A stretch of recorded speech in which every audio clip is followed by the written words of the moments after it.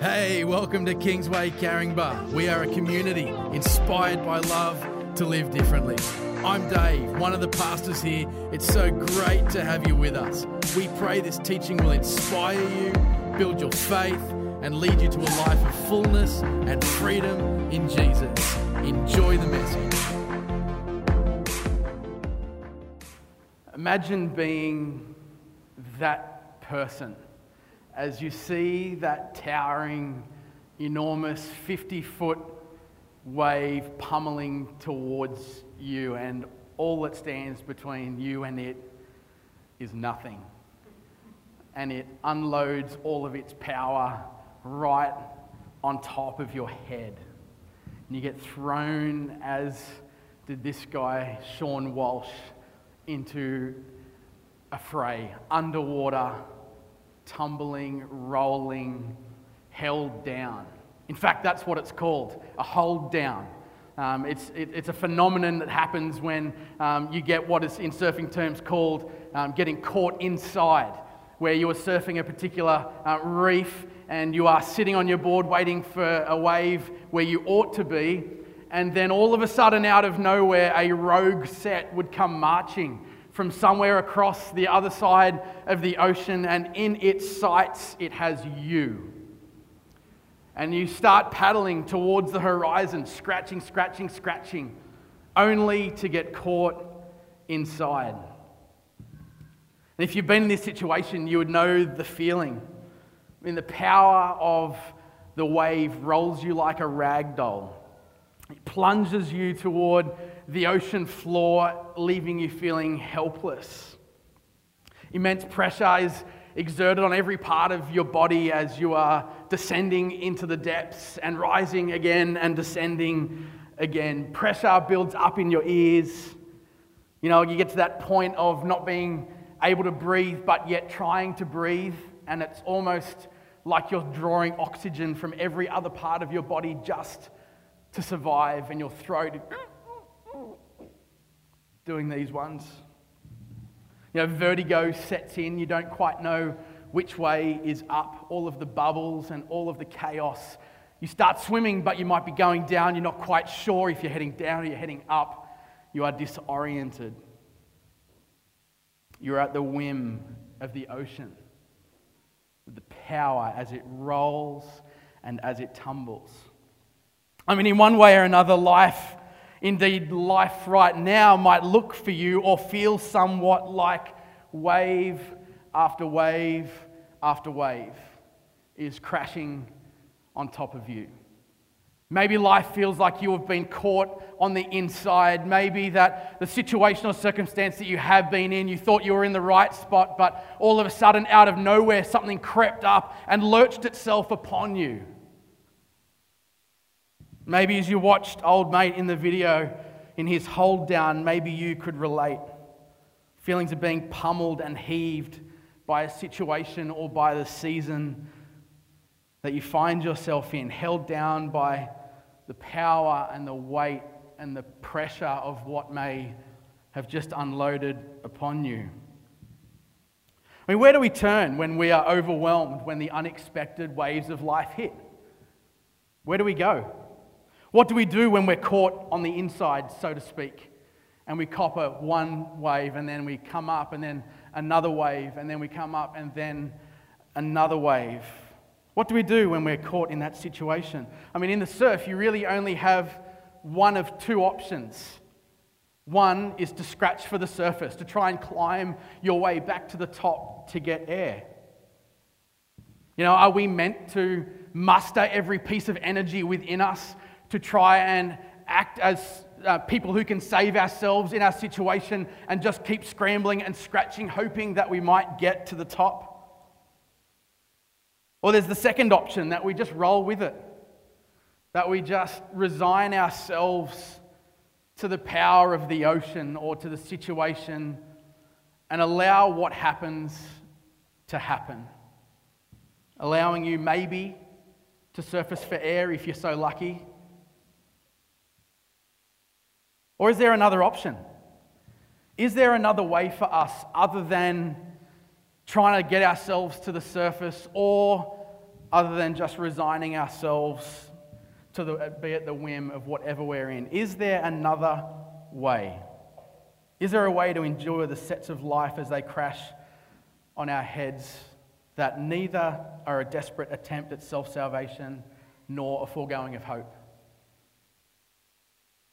The last 2 weeks in our house has been quite literally a 2-week hold down, like 2 weeks of wave after wave after wave.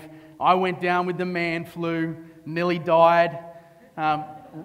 Banjo, he got similar thing to what ended up him in hospital 2 months ago. That same week on the Thursday, Ronnie developed croup so bad that his breathing was so limited that he was unable to breathe, so he went straight to emergency and at least spent a night in hospital with baby Ronnie last week. Then Poppy was unwell this week, and Elise has been unwell this week. It has been wave after wave after wave. And for you, it might be similar. It might be that you're overwhelmed by the onslaught of the parenting wave. Who's with me in that one? The parenting wave. That's a big one, a gnarly one. You know, the pressure of news this week of a turn in your employment or in your finances. Maybe your work at the moment is like a 20-foot wave barreling towards you, and it is just ready to eat you up and spit you out.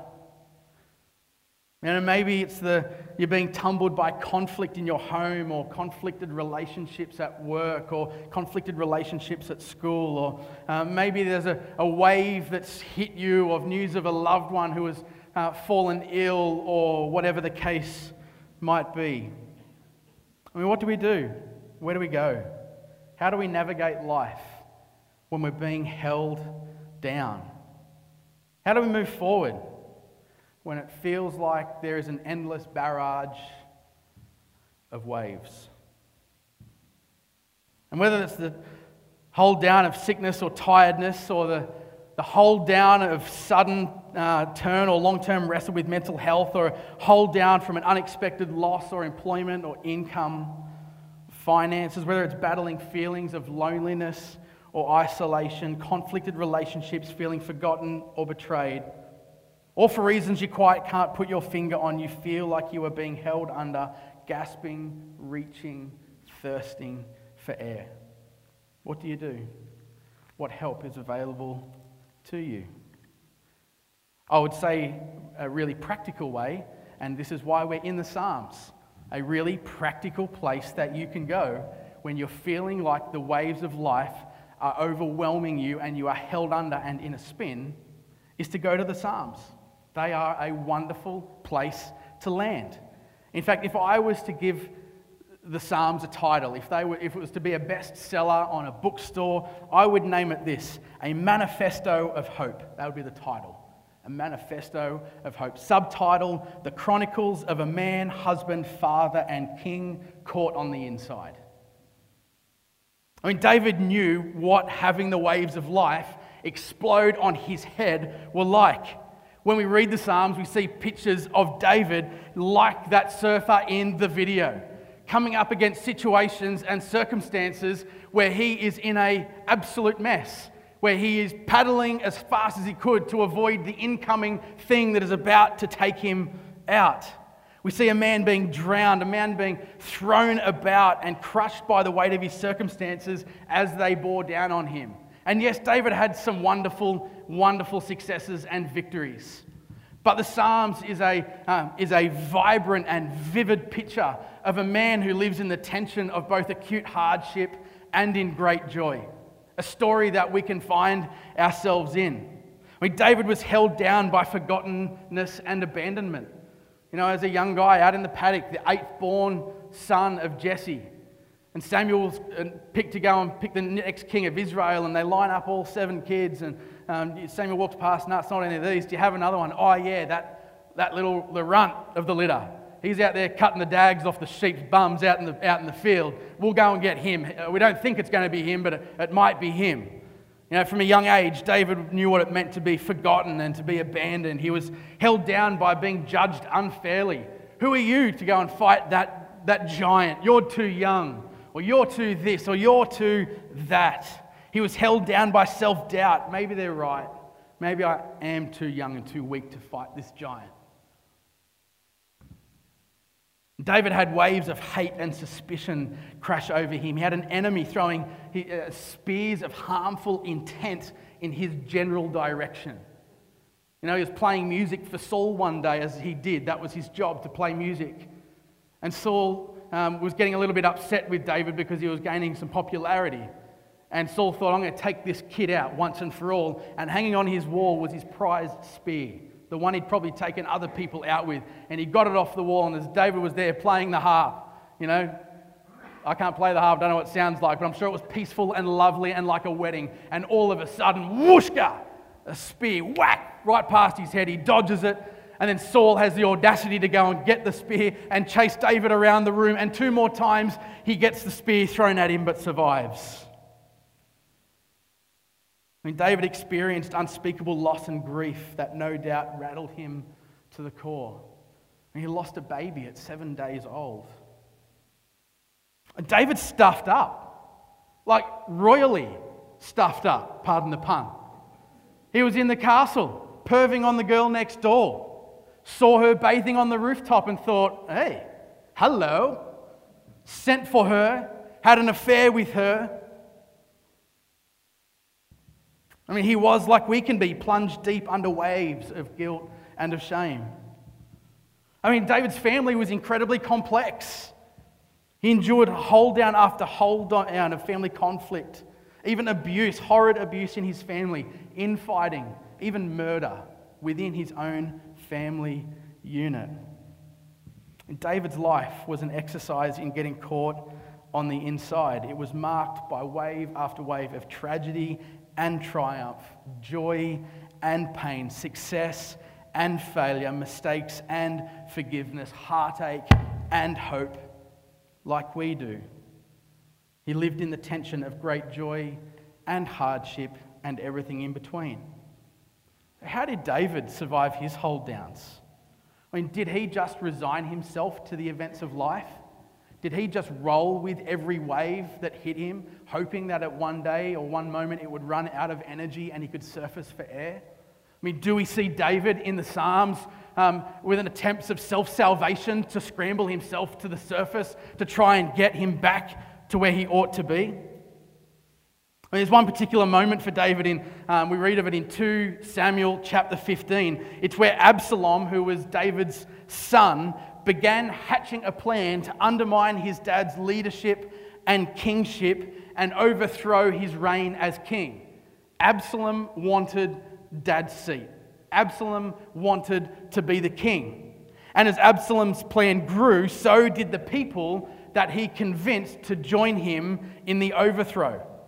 So in total fear, knowing the murderous ability of Absalom, because it wouldn't be the first time he would have killed, David fled for his life. He left Jerusalem. Not only him, but hundreds of people who loved him and believed in him as the king. And they made their escape from Jerusalem. They crossed the Kidron River and they entered out into the wilderness. I mean, I can only imagine that as David walked with his back turned on everything he'd ever built for and believed for, that it was like an enormous wave of overwhelm crashing upon him. That behind him were the hardships of his childhood. Behind him, the trouble of his early years. Behind him, the mistakes that he had made. Behind him, the emotional fight to maintain his honor for Saul, but also not wanting to be killed by him. I mean, David had his wives kidnapped, his kids taken from him either by enemy or by death. His house was burned down, and now his city, his beloved city, Jerusalem, the city of peace, the place where he encountered God himself, all gone. I can only imagine the feelings that David would have had as he walked and left everything he'd ever built for and believed for. He, in this moment, was held down. He was being rolled and tumbled and pushed to the bottoms of despair. In his barrage of overwhelm and despair in 2 Samuel 15:30, it tells us this, that David went up the ascent of the Mount of Olives, weeping as he went, barefoot and with his head covered. I mean, as he walked, I can imagine him kicking the dust. Why me? It wasn't meant to end like this. I'm the king. Why am I in the wilderness? This is my job, not his job. Our people have been through this before. I don't want to go through it again. This isn't what a king looks like. What gives? I mean, maybe you've been there. I know I have at times when it's all become too much. You're walking that journey of just crying out to God in the hard times, kicking the road as you go. God, why me? Hitting the walls that you walk past. Why now? God, this isn't how it was meant to end. This isn't what the story was meant to be like. But God, you said it would look like this, but here I am and it looks like this. That's unfair, God. I've sat on surfboards, I've sat in boats, I've walked riverbanks with fishing rods in hand, I've driven country roads, and I have cried out to God in the middle of my own life's hold downs. See, what David did in this moment of overwhelm, in this moment of being pinned down, tossed about and rolled by the waves of disappointment, grief, doubt, loneliness and fear, is he fell on his knees and he prayed. He cried out to God. A prayer recorded for us in Psalm 61, and it will go onto the screen. This is David in his hold down. Hear my cry, O God. Listen to my prayer. From the end of the earth I call to you. From under these waves I call to you. When I'm held down, being tossed about, I call to you. When my heart is faint, when I'm out of breath, when I'm out of energy, when I'm tired and when I'm exhausted, when I don't know which way is up and I have nothing left to give to fight the tide anymore, I cry out to you. When my heart is faint, lead me to the rock that is higher than I.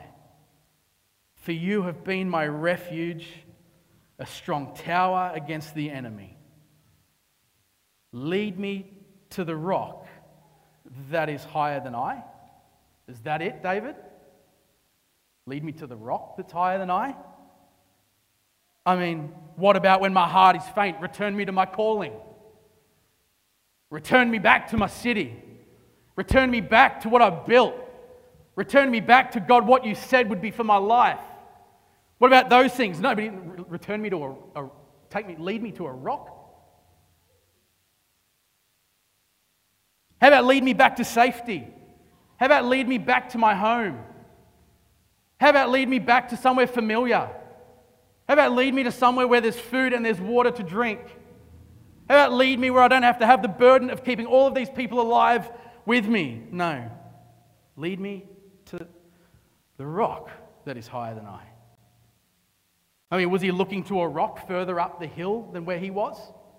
Was he looking to a rock that looked more comfortable to sit on? Or wasn't so jagged on his bottom?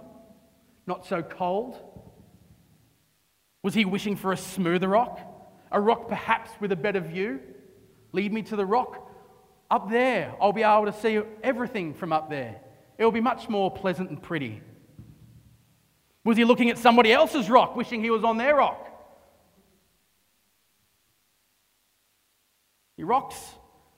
Rocks in the desert weren't a new idea.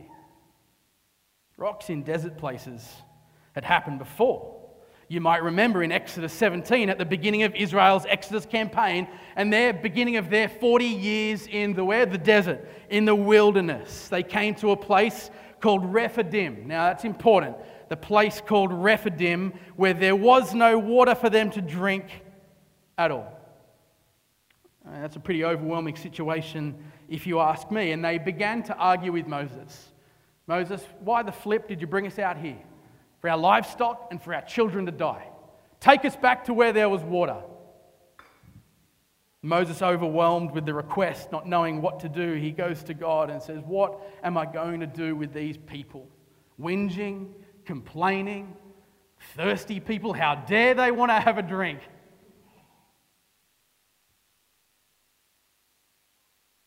And God instructs him to go to the rock of Horeb and to strike it.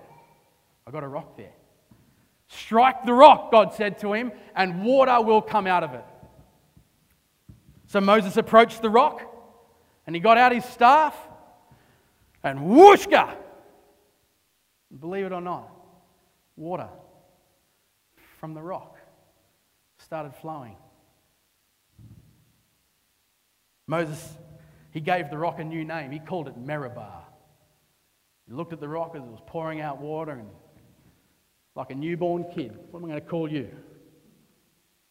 That's not how we did it with our kids. You might think it with the names they've got, but... So I'm going to call that Meribah. I'm going to call the rock Meribah. I mean, this wasn't the last time that this happened. In Numbers chapter 20, toward the end of Israel's 40 years in the desert, the same thing happens. This time, though, they were at a place called Kadesh, a long way away from Rephidim. Like Rephidim is down south. It'd be like, let's call it Melbourne. And Kadesh, where they are now, some almost 40 years later, in Kadesh is like being in Sydney, a long way away. And again, there was no water for the congregation. So they assembled themselves again against Moses and Aaron, whinging and complaining. Did you bring us out here to die? He said, I've got you this far, haven't I? It just so happens that there was a rock there. In Numbers 20, the passage is called the waters of Meribah. The waters of where? The waters of Meribah. But aren't we in Kadesh? We're in a different place, but there's the same rock. And did someone sneak the rock in their rucksack for a dry day? After they saw what God did the first time, thinking just to be prepared, I'm going to bring Meribah with us. And someone thought, with that kind of forethought, 40 years away from now, we'll be in a place called Kadesh and we're going to be thirsty again. And we're going to pull out Meribah from the backpack and we're going to make it happen again. We're going to make it rain. I mean, how did the same rock get from Rephidim to Kadesh? Oh, there's a lot of ground between Rephidim and Kadesh. There are high mountains, there are deep valleys, there were wars and there was peacetime, there was famine and there was plenty. But the rock somehow made it from Rephidim to Kadesh. I mean, more fussed about getting a drink than solving the mystery of the moving rock, they all piped up again. Hey Moses, how about it? Remember the stunt you pulled for mum and dad? You've got to remember, 40 years on, kids would have been kids then. These kids now would have been adults. Remember, our parents told us about the time where you hit the rock back there in Rephidim and you whacked it and water came out and we drank. How about you do it again? How about it? And surely enough, Moses goes back to Meribah. And God told him to speak to it, but he disobeyed and he hit it with his stick. Well, that's a preach for another day. He hit the rock, and again, water flowed for the people again. Interestingly, we don't hear about this rock in between these two events, 40 years apart. But it was far too cool a rock to go unnoticed completely in Scripture again. We don't read about it in the Exodus story. We don't hear about the person that smuggled it. We don't know whether it grew legs. We don't know whether someone chopped it in. We don't know. We just don't know. That is, until Paul chimes in. Paul? New Testament? Yeah, Paul chimes in about the rock. 1 Corinthians 10, verse 1 to 4. For I do not want you to be unaware, brothers, that our fathers were all under the cloud and all passed through the sea. And all were baptized into Moses in the cloud and in the sea. And ate all the same spiritual food and drank all the same spiritual drink. For they drank from the spiritual rock that followed them. And the rock was Christ. What now? You said, what, Paul? The spiritual rock followed them? I don't know about you, but I don't often have lumps of stone follow me around in my life.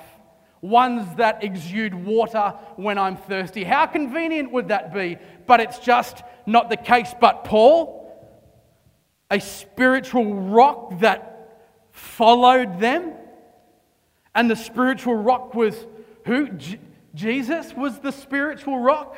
I mean, let that sink in for a minute. That as the Israelites journeyed in the wilderness for 40 years, there was a rock following them. Are you telling me, Paul, that this rock followed them, as in you meant it went with them through the desert? That it was present with them the whole time in the wilderness? Yeah.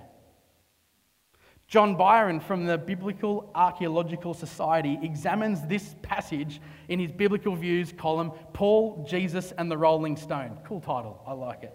And he notes this: interestingly, Paul is not the only person to suggest that the Israelites were followed by a water source during their wilderness wanderings. A first century source called Pseudos Philos, Biblical Antiquities, makes a similar claim and says this: but as for his own people, that is God, he led them forth into the wilderness. 40 years did he rain bread from heaven for them, and he brought them quails from the sea, and a well of water followed them. And Pseudo-Philo claims that a well of water followed the Israelites through the wilderness, whereas here in 1 Corinthians, Paul says that it was a rock that followed them. I mean, how do these two ancient interpreters come to their conclusions? I mean, what they seem to have concluded, Byron explains, is that since Moses named the rock at Rephidim in Exodus 17 and the one at Kadesh in Numbers 20, Meribah, the logical conclusion was that both were one and of the same rock, that it therefore must have accompanied Israel on their journey. 1 Corinthians 10:4 reflects a common, ancient, mind-blowing interpretation that the Israelites were followed by a water source in the middle of their desert wilderness wanderings. Now, up every mountain we face, down into every valley that we would descend, through every desert that we endure, through every raging torrent of water that we cross, through every victory and every defeat, through hell and through high water, through every wave that they and we copped on the head, every hold down they endured, Christ, the rock, was with them. There is hope in your hold down, and his name is Jesus. There is hope in your hold down, and his name is Jesus. In a Jewish text from the late 2nd century CE called the Tosefta, it is said that this accompanying rock would settle itself on a high place of the camp, usually by the tent of meeting. It would just work its way. Meribah would meander its way to the high place in camp. And so when David cried out from his hold down, "Lead me to the rock that is higher than I," he was crying out, "Lead me to the one who is with me in the desert. Lead me to the one who is there with my success and in my failures. Lead me to the one who is there in my mistakes and in my battles. Lead me to the nourisher of my thirsty soul. Lead me to the source and the river of life. Lead me to the refuge who is Christ." I mean, David's hope was not in any other rock, not in the rock of his wisdom, not in the rock of his wealth, not in the rock of his successes, not in the rock of his wishful thinking, not in the rock of the prophetic word that his pastor gave to him, not in the rock of his favourite preacher, not in the rock of his Insta-famous influencers that he followed to get all of life's advice from. His hope was in the rock that Moses sung of in Deuteronomy 32. The rock, his work is perfect and all of his ways are justice. A God of faithfulness and without iniquity, just and upright is he. I mean, Hannah, when she sings a song of worship, she says this, my heart exults in the Lord, my horn exalted in the Lord, my mouth derides my enemies because I rejoice in your salvation. There is none holy like the Lord, for there is none beside you. There is no rock like our God. Isaiah proclaims it, trust in the Lord forever. The Lord God is an everlasting rock. So this is our hope. This is our hope in our hold down. That through all of our wandering, through all of our desert places, through all of the hold downs and sets we cop on the head, we have a God who is near. We have an accompanying rock who follows you, a spiritual rock, as Paul describes, and his name is Jesus. I mean, the rock did not follow them because they were perfect. The rock did not follow them because the rock had nothing else to do. The rock was not a roadie, smuggled in someone's backpack for a sneaky sip along the way. The rock followed them to nourish them. The rock followed them to feed them. The rock followed them because the rock loved them. The rock loved his people. And so he followed them. And so, friends, we have a God who is near in your hold down, in the waves that crash on your head. We have a God who listens. We have a God who saves. We have a God who follows us wherever we may be, who is a refuge. A God who is strong, and his name is Jesus.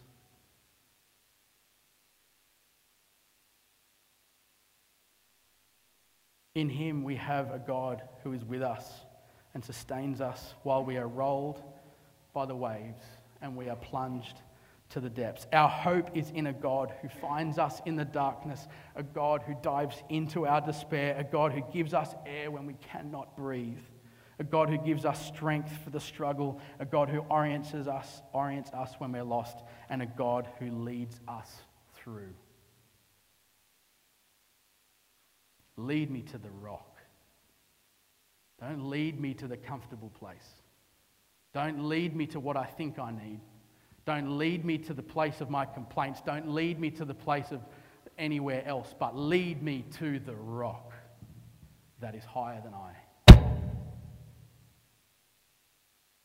Luke 6:47 to 49. Everyone who comes to me and hears my words and does them, I will show you what he was like. This is Jesus, the rock, speaking.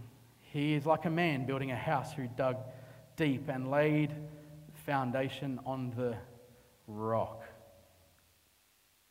When the flood rose and the stream broke against that house, it could not shake because it had been well built.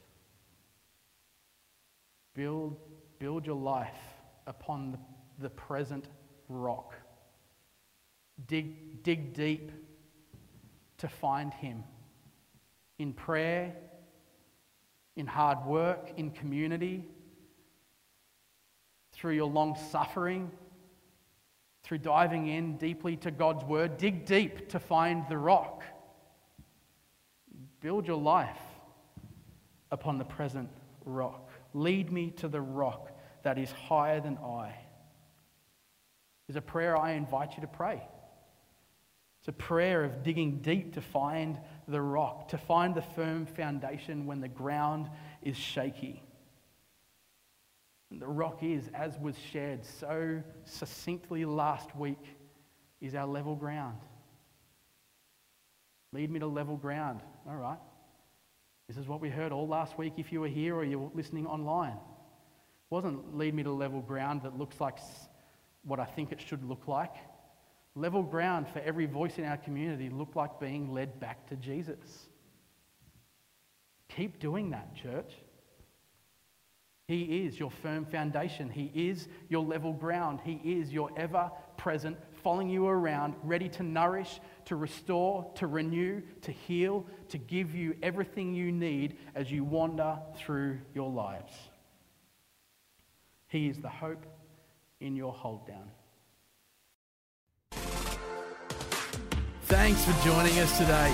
We hope you've been blessed by this teaching. If you'd like to connect with us, make a financial gift, or find out more about Kingsway churches, head to kingsway.org.au. Have a good one.